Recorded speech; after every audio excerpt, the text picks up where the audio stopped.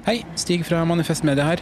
Jeg på banen på vei til jobb nå, men ville bare si kjapt at nå kan du få alle podcastene våre helt uten reklame.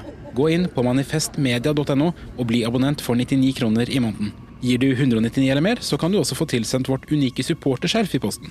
Du kan også vipse valgfritt beløp til 792646. Tusen takk for din støtte. Nyt sommerferien på Prime. I'm here to show you a wonderful place. Had a rough week. Opplev spennende turer. Så kan dette bli veldig farlig. Finn sommerkjærligheten. You're like a Coachella. Hei. Hei. Se på Fallout, Furia eller The Idea of You. Okidoki. Og gjør deg klar for en sommer full av eventyr. Bare på Prime. Krever abonnement på Prime Video. Å drive en bedrift uten regnskapsprogrammet TrippelTex litt som å drive et bilverksted uten trykkluftverktøy. Det funker jo med hjulkryss og fastnøkler også, det bare mye mer tungvint. Med TrippelTex kan du stole på at du har riktig verktøy til regnskapsjobben. Prøv gratis på trippeltex.no.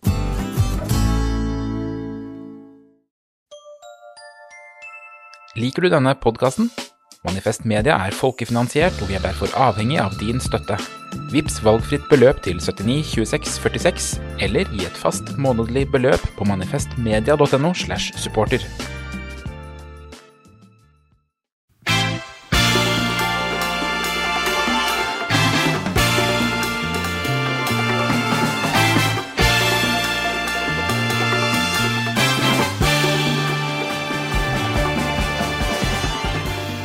Velkommen til nok en spesialepisode av Mimir og Marsdal, den venstrevridde podcasten. Vi har påskespesial del 2, fordi i påska hadde vi besøk av partileder Bjørnar Moxnes i Rødt, som har landsmøte nå i slutten av april. Og vi ble satt såpass fast i en interessant diskusjon om sosialdemokrati og sosialisme, at vi ikke helt rakk å få med det som handler om det store stridsspørsmålet ut på ytre venstre for tida, nemlig skal Norge sende våpen til Ukraina eller ikke. Det brygger det opp til strid om på Rødt sitt landsmøte, og nå skal du, kjære lytter, få høre del 2 av samtalen med formann Moxnes. Og det jeg lurer mest på kanskje hvorfor har han snudd 180 grader i spørsmålet om norsk våpenstøtte til ukrainernes forsvarskamp.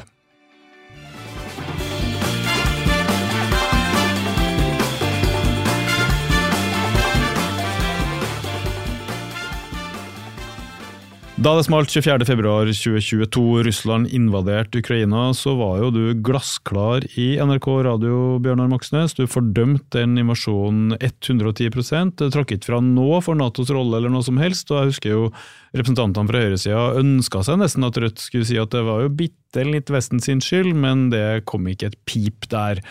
Men, til gjengjeld, noe våpen skulle de ikke få forsvare seg med de her ukrainerne i sin rettferdige forsvarskamp mot russisk imperialisme, som du kalte det, og hvorfor stod du så hardt på det, at vi ikke sender noe våpen?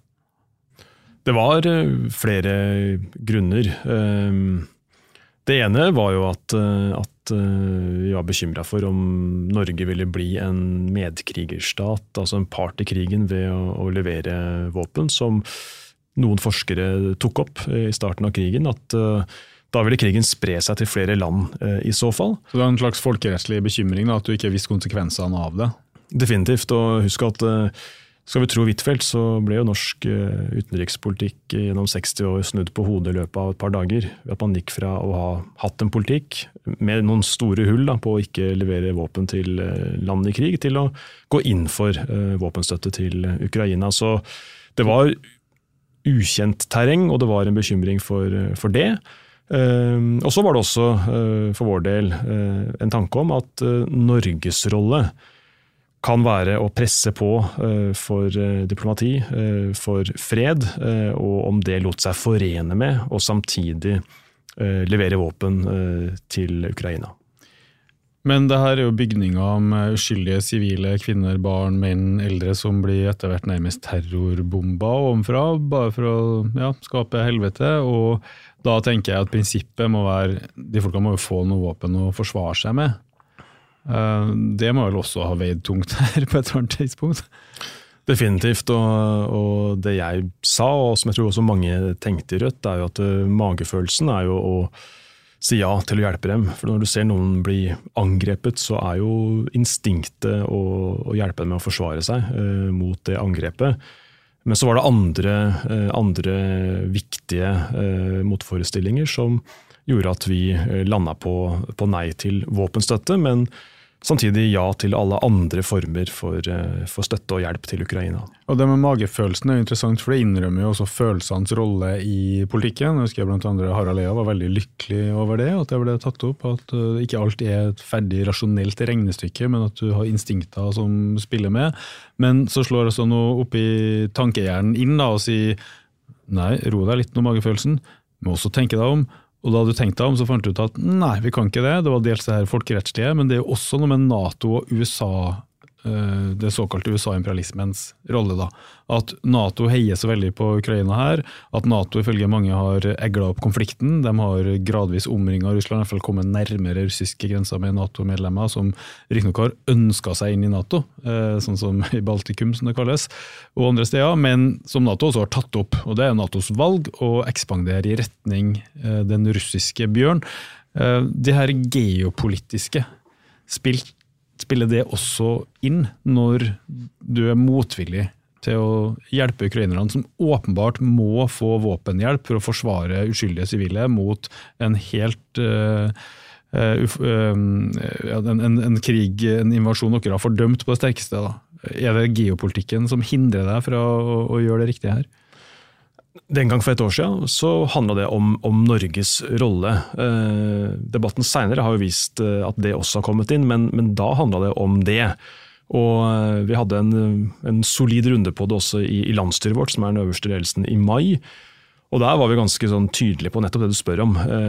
Fordi der sa vi jo at i enhver sånn konflikt eller krig så har jo stormaktene ulike interesser. Men når et land blir angrepet, som i tilfelle Ukraina, så det som hovedsaken, støtte til det angrepne land. Og om det å støtte Ukraina kan tjene andre stormakters interesser, så det underordnet. Vi kan jo ikke ha en politikk som basert på at vi skal mene det motsatte av en bestemt stormakt eller supermakt til enhver tid. For da har vi jo ikke en selvstendig politikk. Så for et år siden så var det ikke det som var det tungtveiende da vi sa nei til å levere våpen. Men klart, det et nivå her som geopolitisk, og som har kommet mer fram i den debatten som nå går i rødt. Ja, for det handler jo om å bli rundlurt av USAs propaganda, vil jeg tro, i noen syne. Og det argumentet du nevner, tenker jeg relevant i forhold til for eksempel Afghanistan-krigen, da, som var Sovjet ut av Afghanistan. Det var jo USA med på finansiert, og så vidt jeg husker, så var det enighet på norsk venstreside om å være for motstandskampen, samme hva USA holdt på med sånn sett. Men i dag det mer kontroversielt i Rødt, det her, altså at man ikke vil være på samme lag som Jens Stoltenberg og NATO og havne på NATO-linja. Ja, det veldig gode grunner til at Rødt ikke skal havne på en NATO-linje. USA den sterkeste imperialistmakta i verden. Med imperialistmakt, hva mener du da? Det kanskje ikke alle som bruker det. Vi har slengt litt rundt med det ordet her i Mimir og Marsdal også, men hva sikter du til da? Nei, det jo egentlig et system av hvor de store maktene i verden rivaliserer om kontroll, politisk, økonomisk, over ressurser. Den rivaliseringen tar ofte form altså handelskriger, økonomiske virkemidler, men iblant også slår det ut i åpen krig. Og det det systemet vi mot som egentlig frambringer de konfliktene, og det ikke rettet mot en bestemt nasjon, et bestemt land, men mot et helt imperialistisk system. Og i det systemet vi har i dag, så USA den mektigste. Ja, da har vi avklart det. Så det der det du mot, og USA den mektigste. Og så det jo sånn da, at for mange av oss, en ting den... Og NATO mot USAs verdenspoliti, ikke sånn dere ser det? At forsvare vestlige interesser, og fremst blant dem da, de vestlige landene, hegemon USA som calling the shots i NATO. Ja, og det bakgrunnen for at Rødt mot norsk NATO-medlemskap, og så jo mange av oss vokst opp da, i en tid da det var USA som nettopp gikk til folkerettsstridige angrepskriger om det så var i Irak i 03, Libya med Norge på slep senere, også i okkupasjonen av Afghanistan gjennom 20 år. Så det jo gode grunner til at det en dyp rotfesta skepsis til USA i Rødt. Også en eldre generasjon som husker Vietnamkrigen og så videre, som var veldig skjellsettende, at den frie vestlige verden som stolt hadde nedkjempet nazismen og så videre, plutselig sto og bomba barn, kvinner uskyldige rundt omkring på andre siden av kloden, og det skulle være vår nærmeste allierte. Det merker jeg også på den eldre generasjonen, av vår foreldregenerasjon, at der også sitter langt inn og sender våpen til ukrainerne i samarbeid eller i nærheten av, eller i samme retning som NATO. Definitivt, men så var det aldri heller en enøyd antiimperialisme. Den bevegelsen som Rødt springer ut av, hadde jo en sånn parole eller slagord om kamp mot begge supermakter, altså både mot Sovjetunionen og USA. Det var ikke noe bedre at det var Sovjetunionen som hersa med sin bakgård i Øst-Europa, rullet inn tanks og knuste demokratiopprør i Tsjekkoslovakia eller Ungarn, kuet land på Baltikum og Polen, også invaderte i Afghanistan. Så det var aldri en ren anti-amerikanisme som jeg opplever at ofte høyresiden på en måte lager en parodi av oss, men det var en sånn rotfesta motstand mot et system som førte til et helvete på jord for de menneskene som bor i land, som enten har ressurser som stormaktene vil ha tak i, eller som har en plassering geografisk som viktig militærstrategisk for det være seg USA, Russland eller andre. Ja, og denne prinsipielle antiimperialismen til bevegelsen din på 70-tallet fungerte jo aller best når Kina var enig da. Men det var de jo ofte. De var jo mot både USA og Sovjet, og nå jo Kina som seiler opp, kanskje dem, når du snakker om kamp mot begge supermakter om noen år, da, så det Kina og USA. Men så har du det prinsipielle standpunktet ditt da. Alle land må forsvare seg. Det kan ikke ha noe å si at USA på den ene siden. Da hadde man nesten ikke kunnet vært mot Nazi-Tyskland da. Fordi USA var jo alliert med Sovjet mot Nazi-Tyskland. Tenkte jeg det da. De klarte å stå sammen. Det var jo ganske virkelig imponerende. Men det klarte de jo heldigvis.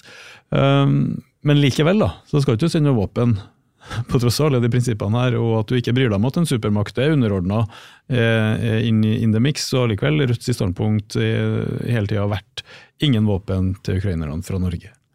Ja, det standpunktet har jeg både forsvart og forklart etter beste evne, og så har jeg jo selv endret syn på det, fordi de argumentene vi brukte for et år siden har vist seg å ikke holde vann. Norge har ikke blitt en medkrigerstat.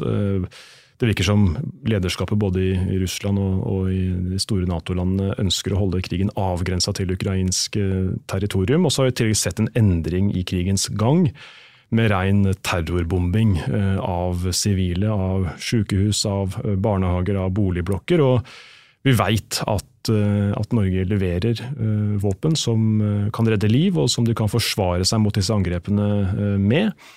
Og da mener jeg det riktig å gå inn for det på visse betingelser, når de opprinnelige argumentene ikke lenger står seg. Ok, så du og sentralstyret i partiet har skjønt foreslår at landsmøtet skal vedta det, at Norge skal, eller Rødt skal støtte leveranser av våpen, sånn jeg forstår det. Riktig? Ja, ikke et klart ja til våpenstøtte, men ikke et ubetinget ja. Ok, så dere skal balansere på den ene siden, dere forsvarer ukrainernes rett til selvforsvar og innrømme at da må de også få noen våpen, og ser ingen grunn til at Norge skulle være unntatt fra det og hjelpe til, men på den andre siden så skal dere være prinsipielle NATO-motstandere i en situasjon der USA heier på ukrainerne, og det går i retning en slags konfrontasjon også, latent da, mellom Russland på den ene siden og USAs interessesfære NATO på den andre, og så skal dere prøve å manøvrere mellom der på en eller annen måte, antageligvis med noen forbehold eller noe sånt, så jeg tror vi skal ta oss og borre litt i det.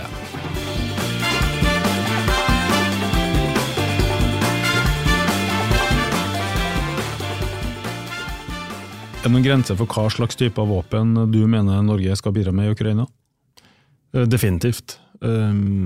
Hele veien så et helt avgjørende hensyn for oss i hvert fall, at ikke vi leverer våpen som øker faren for at krigen sprer seg ut over Ukrainas landegrenser. Så det å for eksempel skulle levere kampfly eller sette inn soldater i krigen, sier vi et klart og tydelig nei til. At våpnene skal kun brukes på ukrainsk territorium et absolutt betingelse fra vår side, og at vi i tillegg skal sørge for våpendonasjoner i egen regi og ikke i NATO-regi. Vi har diskutert våpen til Ukraina før, vi i Mimir og Marsdal. Blant annet så hadde vi besøk av Sigurd Allern, tidligere redaktør i Klassekampen og veteran i den radikale bevegelsen. Og han var jo veldig imot at Rødt skulle, etter sitt syn og hans syn, utslette seg som utenrikspolitisk opposisjon og bli med på det alle de andre er med på. Og han har jo så nå klargjort sitt syn på nettsiden til Rødt, så skriver han om forbeholdene du snakker om her, at det forbeholdet handler om å bare sende defensive, eller mest mulig defensive våpen, og så skriver Allern som følger. Å tro at tilslutningen kan avgrenses til bare å gjelde luftvern og antitanksmateriell vil være et politisk selvbedrag. Noe rom for separate militære sendinger utenfor NATO-rammen finnes i praksis heller ikke. Våpen til krigssoner må understøttes av etterretningsinformasjon, og den koordineres i dag av NATO. Ja, sitat slutt. Så han sier 3 ting.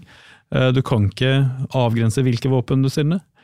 Du får ikke sendt det på egen hånd. Det her går i NATO-rammen, og det er en etterretningsoperasjon knyttet til å få inn de våpnene, og det her er i NATO-regi. Så alt det du snakker om at det skal være på egen norsk sjøl, og at du skal begrense og sette vilkår og så videre, det er selvbedrag. Hva sier du til det? Ja, det er feil. Hvert eneste militære bidrag som Norge gir, da må regjeringen komme til Stortinget og konsultere Stortinget. Da kan partiene si ja eller nei til det som sendes. Vi har sagt nei til absolutt alt i 1 år, inkludert luftvern, i tråd med det som var vedtaket vårt fra februar-mars i fjor. Så din plan her er at Rødt skal si ja på det landsmøtet sier ja til, og nei til det andre? Ja, hvis landsmøtet åpner for våpenstøtte, så vil Rødt ha full frihet i Stortinget til å si nei til å sende våpen som bryter med de betingelsene landsmøtet har skissert opp. Det er det ene.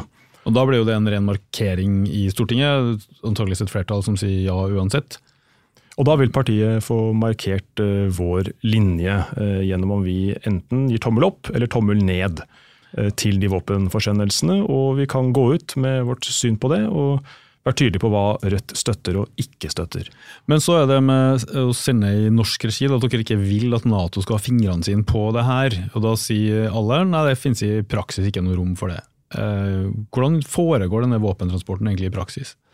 Ja, det som har skjedd er jo at Norge har jo sett hva vi har liggende på lager, hva vi kan avse og hva de trenger for å forsvare seg i Ukraina, og så har det blitt frakta av det norske forsvaret, om det er på Hercules-fly eller lastebiler ned til et logistikksenter i Polen, og lasta ut der. Ok, det sendes til Polen?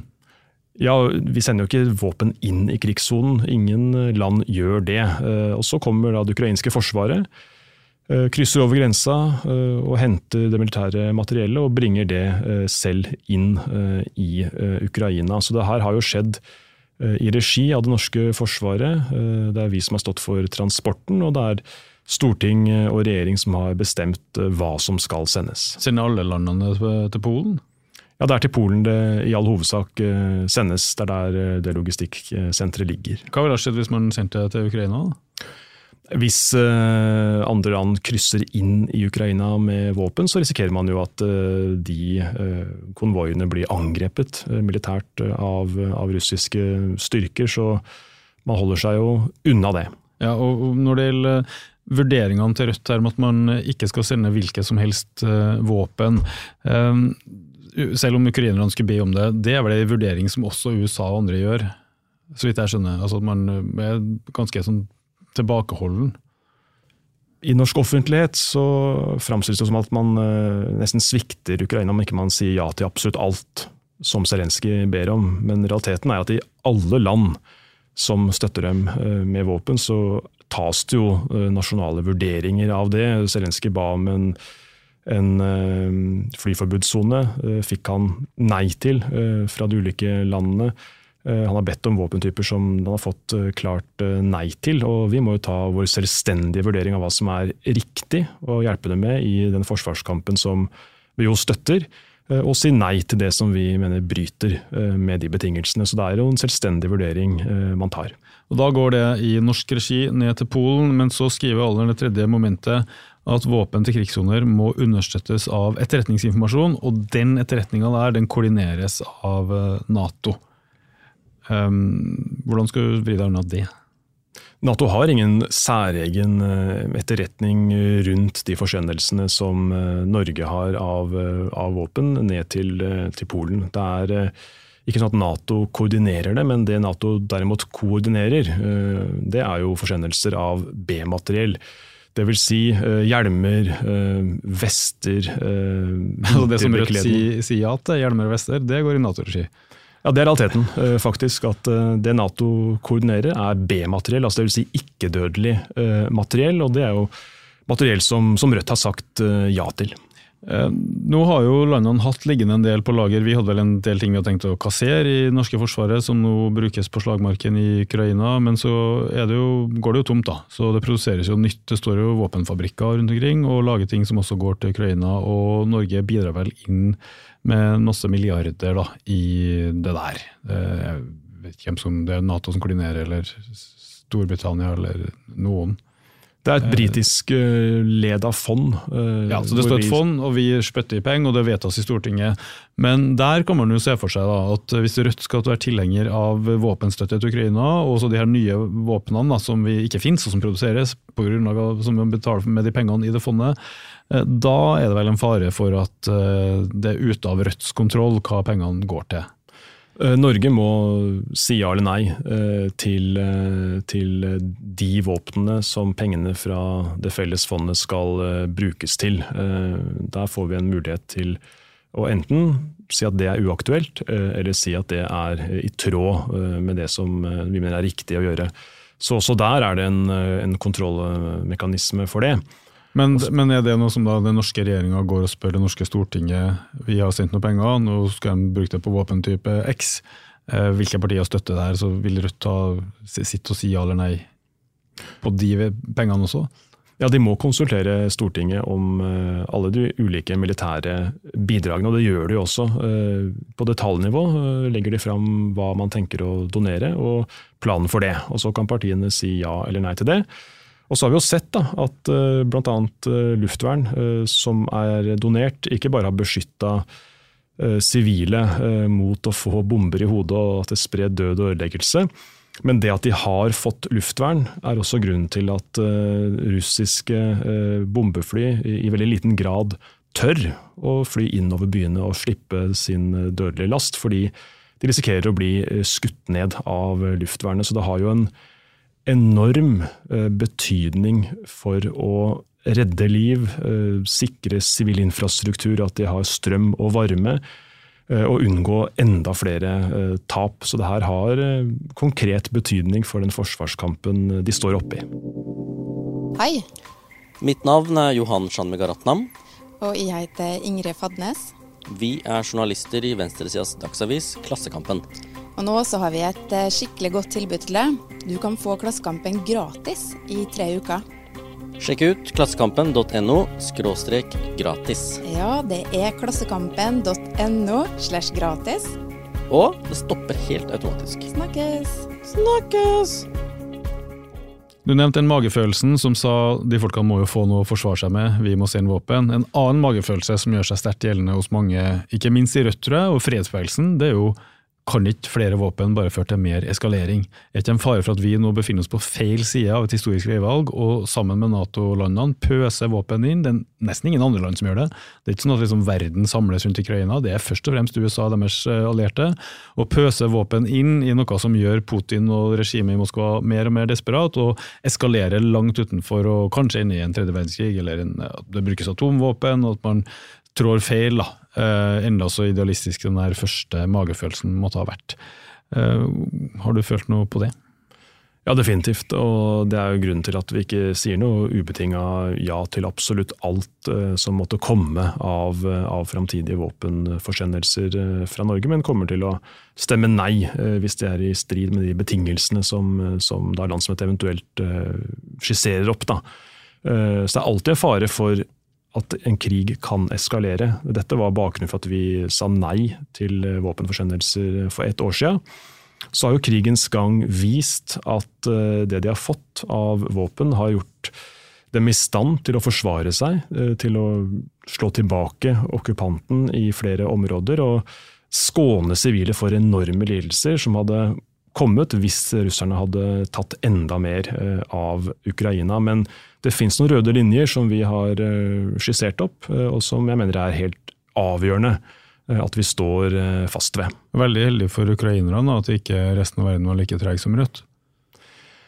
Vi har aldri gått inn for noe våpenembargo mot Ukraina. Aldri hatt noen linje om at ingen land Nei, jeg bare tenker at hvis alle har suttet på hendene sine like lenge som du har, så hadde det jo ikke blitt noe våpen, og da hadde vi jo hatt fred i Ukraina nå, men fred i form av okkupasjon, underkastelse, diktert på aggressorens premisser da. Så det er jo for så vidt verdt å ta med seg at krig ofte skjer her og nå, men fred må det jo på et eller annet tidspunkt bli, og det er jo det motsatte av krig, og forhandlinger er det motsatte av våpen, og det tenker jeg også er noe folk føler litt på. Skal det virkelig være den radikale venstresiden sin rolle å støtte krigen? Hvor blir det av initiativet for freden? Og kunne ikke, som du nevnte innledningsvis i det temaet her, Norge heller hatt en annen rolle da? Kunne at vi ha vært det ene NATO-landet oppe i Nord-Europa som sa nei, vi går ikke inn med våpen mot russerne, vi har et fredsinitiativ. Har Rødt egentlig vært på banen der? Ja, vi har prøvd, og dette er en viktig del også av det sentralstyreflertallet foreslår, at Norge må kaste inn alt vi har av diplomatisk kapasitet, erfaring, ressurser, i å følge opp det som FN har bedt om, nemlig å jobbe for en rettferdig og varig fred. Og der har Norge gjort veldig lite, mens andre land har vært mye mer frempå. Land som Italia, Spania, Tyskland, Frankrike har jo tatt åpne fredsinitiativer, sagt at vi må snakke med Putin. Men dette er også land som samtidig hjelper til i forsvarskampen med å gi Ukraina våpen, men det er ikke noen motsetning mellom det åpenbart, og det å ha en helt annen pådriverrolle for fred. Og der er jo Norge dessverre helt i bakleksa, og det er en viktig jobb for oss å presse norske myndigheter til å innta en helt annen og helt mye mer aktiv rolle for å få til fredsinitiativer. Men har du lært noe i løpet av året som har gått? Det høres egentlig litt sånn ut, nemlig. Det var mye vi trodde kunne skje ved å levere våpen som ikke har skjedd. Jeg tror veldig mange, de aller fleste, trodde ikke det kom til å bli en invasjon for det første, men så kom invasjonen. Og så tror jeg mange tenkte at det blir en rask russisk seier og parademarsj gjennom Kyiv, og et sånt russisk marionetteregime innsatt etter kun et par ukers tid. Og så vi da at det skjedde ikke, at de gjorde store feil, men også at ukrainerne hadde en helt annen motstandsvilje enn kanskje de fleste av oss kunne se for oss, og at det at de fikk våpen gjorde det mulig for dem å stå imot, forsvare seg og også presse okkupanten tilbake. Så det er jo utviklingen i krigen som har gjort at debatten har boblet opp i Rødt, og det er jo ikke sånn at sentralstyret har tatt initiativ til det. Det har jo kommet nedenfra fra medlemmer som mener at vi har tatt feil, og at det som var riktig i februar 2022 ikke lenger er riktig i 2023, og derfor ønsker at vi skal endre standpunktet vårt på det punktet her. Men Sigurd Alderen, han mente jo at uansett ukrainernes rett til selvforsvar og at det leveres våpen, noe han ikke er imot, han vil ikke ha noe internasjonal embargo, så burde Rødt si nei til at Norge skal levere våpen, fordi noen må være den stemmen i norsk utenrikspolitikk som går imot NATO og som er en opposisjon da. Føler du noe på det? Ja, definitivt. Det er derfor Rødt er så tydelig på at vi er mot norsk NATO-medlemskap, mot den bindingen som medlemskapet innebærer til USAs globale økonomiske interesser, og at NATO-standpunktet vårt ligger fast. Og det er jeg helt sikker på at landsmøtet kommer til å slå fast, i tråd med det som er foreslått som uttalelse når det kommer til NATO. Så har vi også en lang historie i bevegelsen som Rødt springer ut fra, av støtte til folk som kjemper mot imperialisme. Mens det var andre som sa fred i Vietnam på 70-tallet, så var jo vårt slagord seier til FNL. Da Sovjetunionen invaderte Afghanistan, så støtta vår bevegelse motstandskampen, og at de skulle få våpen til å forsvare seg med, var jo ikke vi imot heller, ikke når det gjaldt Vietnam i kampen mot USA. Og veldig mange vet at okkupasjon ikke det samme som fred, og hvis ikke Ukraina overlever som en selvstendig stat, så blir det jo ingen fredsløsning heller, men det blir okkupasjon, det blir massive overgrep, drap på sivile, tortur, og alt det som okkupasjon fører med seg. Men selv om du har lært en del i løpet av det året som har gått, så det har ikke gjort så mye inntrykk det med at Ukraina, når de ikke var med i en forsvarsallianse, sto ganske nakent og laglig til for hogg da. Altså at et land på grensa til Russland bør ha en forsvarsallianse i ryggen. Det gjør ikke noe inntrykk på det. Ja, Rødt står jo ikke for alenegang. Det vi har ønsket jo et samarbeid med andre mindre land som ikke bryter folkeretten, som ikke deltar i imperialistisk angrepskrig, som jo vi blir dratt med i gjennom NATO-medlemskap. Og vi ønsker jo også å styrke forsvaret av Norge, så den kritikken og NATO-motstanden, den ligger fast i Rødt, og den står jeg også fast ved. Helt til slutt, Rødt har jo beveget seg fra det standpunktet som var for et år siden, i ditt tilfelle, nei til våpen, ikke gi dem noe å forsvare seg med, til noe sentralstyret foreslår i tråd med det sånne store flertallet i norske befolkninger mener. De må få våpen å forsvare seg med, også fra Norge. Kan det der ligne litt på utviklingen som Rødt i det store står midt oppi, gjennom å bli et stort parti i forhold til å brutt sperregrenser, ha holdt på Stortinget, møte veldig mange vanlige folk om å forholde seg til opinionen, bli holdt ansvarlig, at da blir det mindre proklamasjoner, høybårne prinsipper og mer på en eller annen måte realisme over det, og selvsagt da faren for å bli et sosialdemokratisk og til sjuende og sist mer systemlojalt parti. Var det et ledende spørsmål? Nei, jeg bare lurer på om den diskusjonen vi har hatt om sosialisme i forrige runde, da, at det har noen parallell her. At man tvinges inn mot der opinionen står, når man betyr mer i og for den opinionen. Ja, hvis det var sånn, så ville vel Rødt sløyfet motstanden mot NATO-medlemskapet, som jo har massiv støtte i opinionen, men den står vi fast ved, fordi vi mener det feil av Norge å delta i en allianse som opptrer som verdenspoliti for USA. Men når det gjelder Ukrainas forsvarskamp, så mener jeg at argumentene vi hadde for et år siden ikke lenger står seg, og vi blir jo stilt til ansvar av veldig mange vanlige folk som etterlyser svar, og som spør hva konsekvensen av Rødts standpunkt blir, fordi de tar oss på alvor i en helt annen grad enn før. Og da må vi ha svar som står seg.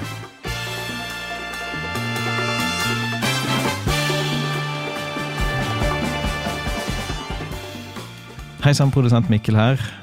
Med det så farta Bjørnar Moxnes videre i sitt hektiske politiske liv. Kanskje han skal skrive landsmøtetale, for eksempel. Om du ikke har hørt første del av denne påskepraten, så kan du rulle ned i spilleren din akkurat nå, og høre om da Magnus spurte Rødt-formannen om han enig i at partiet hans har blitt mindre radikal i dag enn før.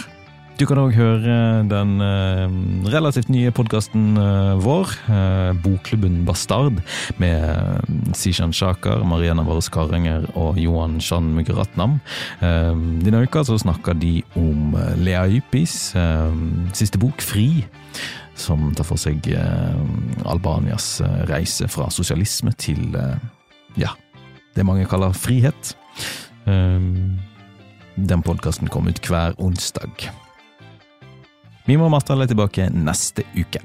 Ha det!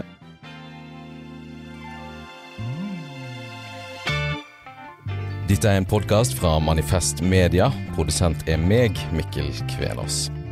Hvis du har uløste problem Mimir og Magnus bør behandle, skriv til redaksjonen@manifestmedia.no. Du hører Mimir og Martal hver torsdag på Spotify, iTunes og der du ellers finner podcast.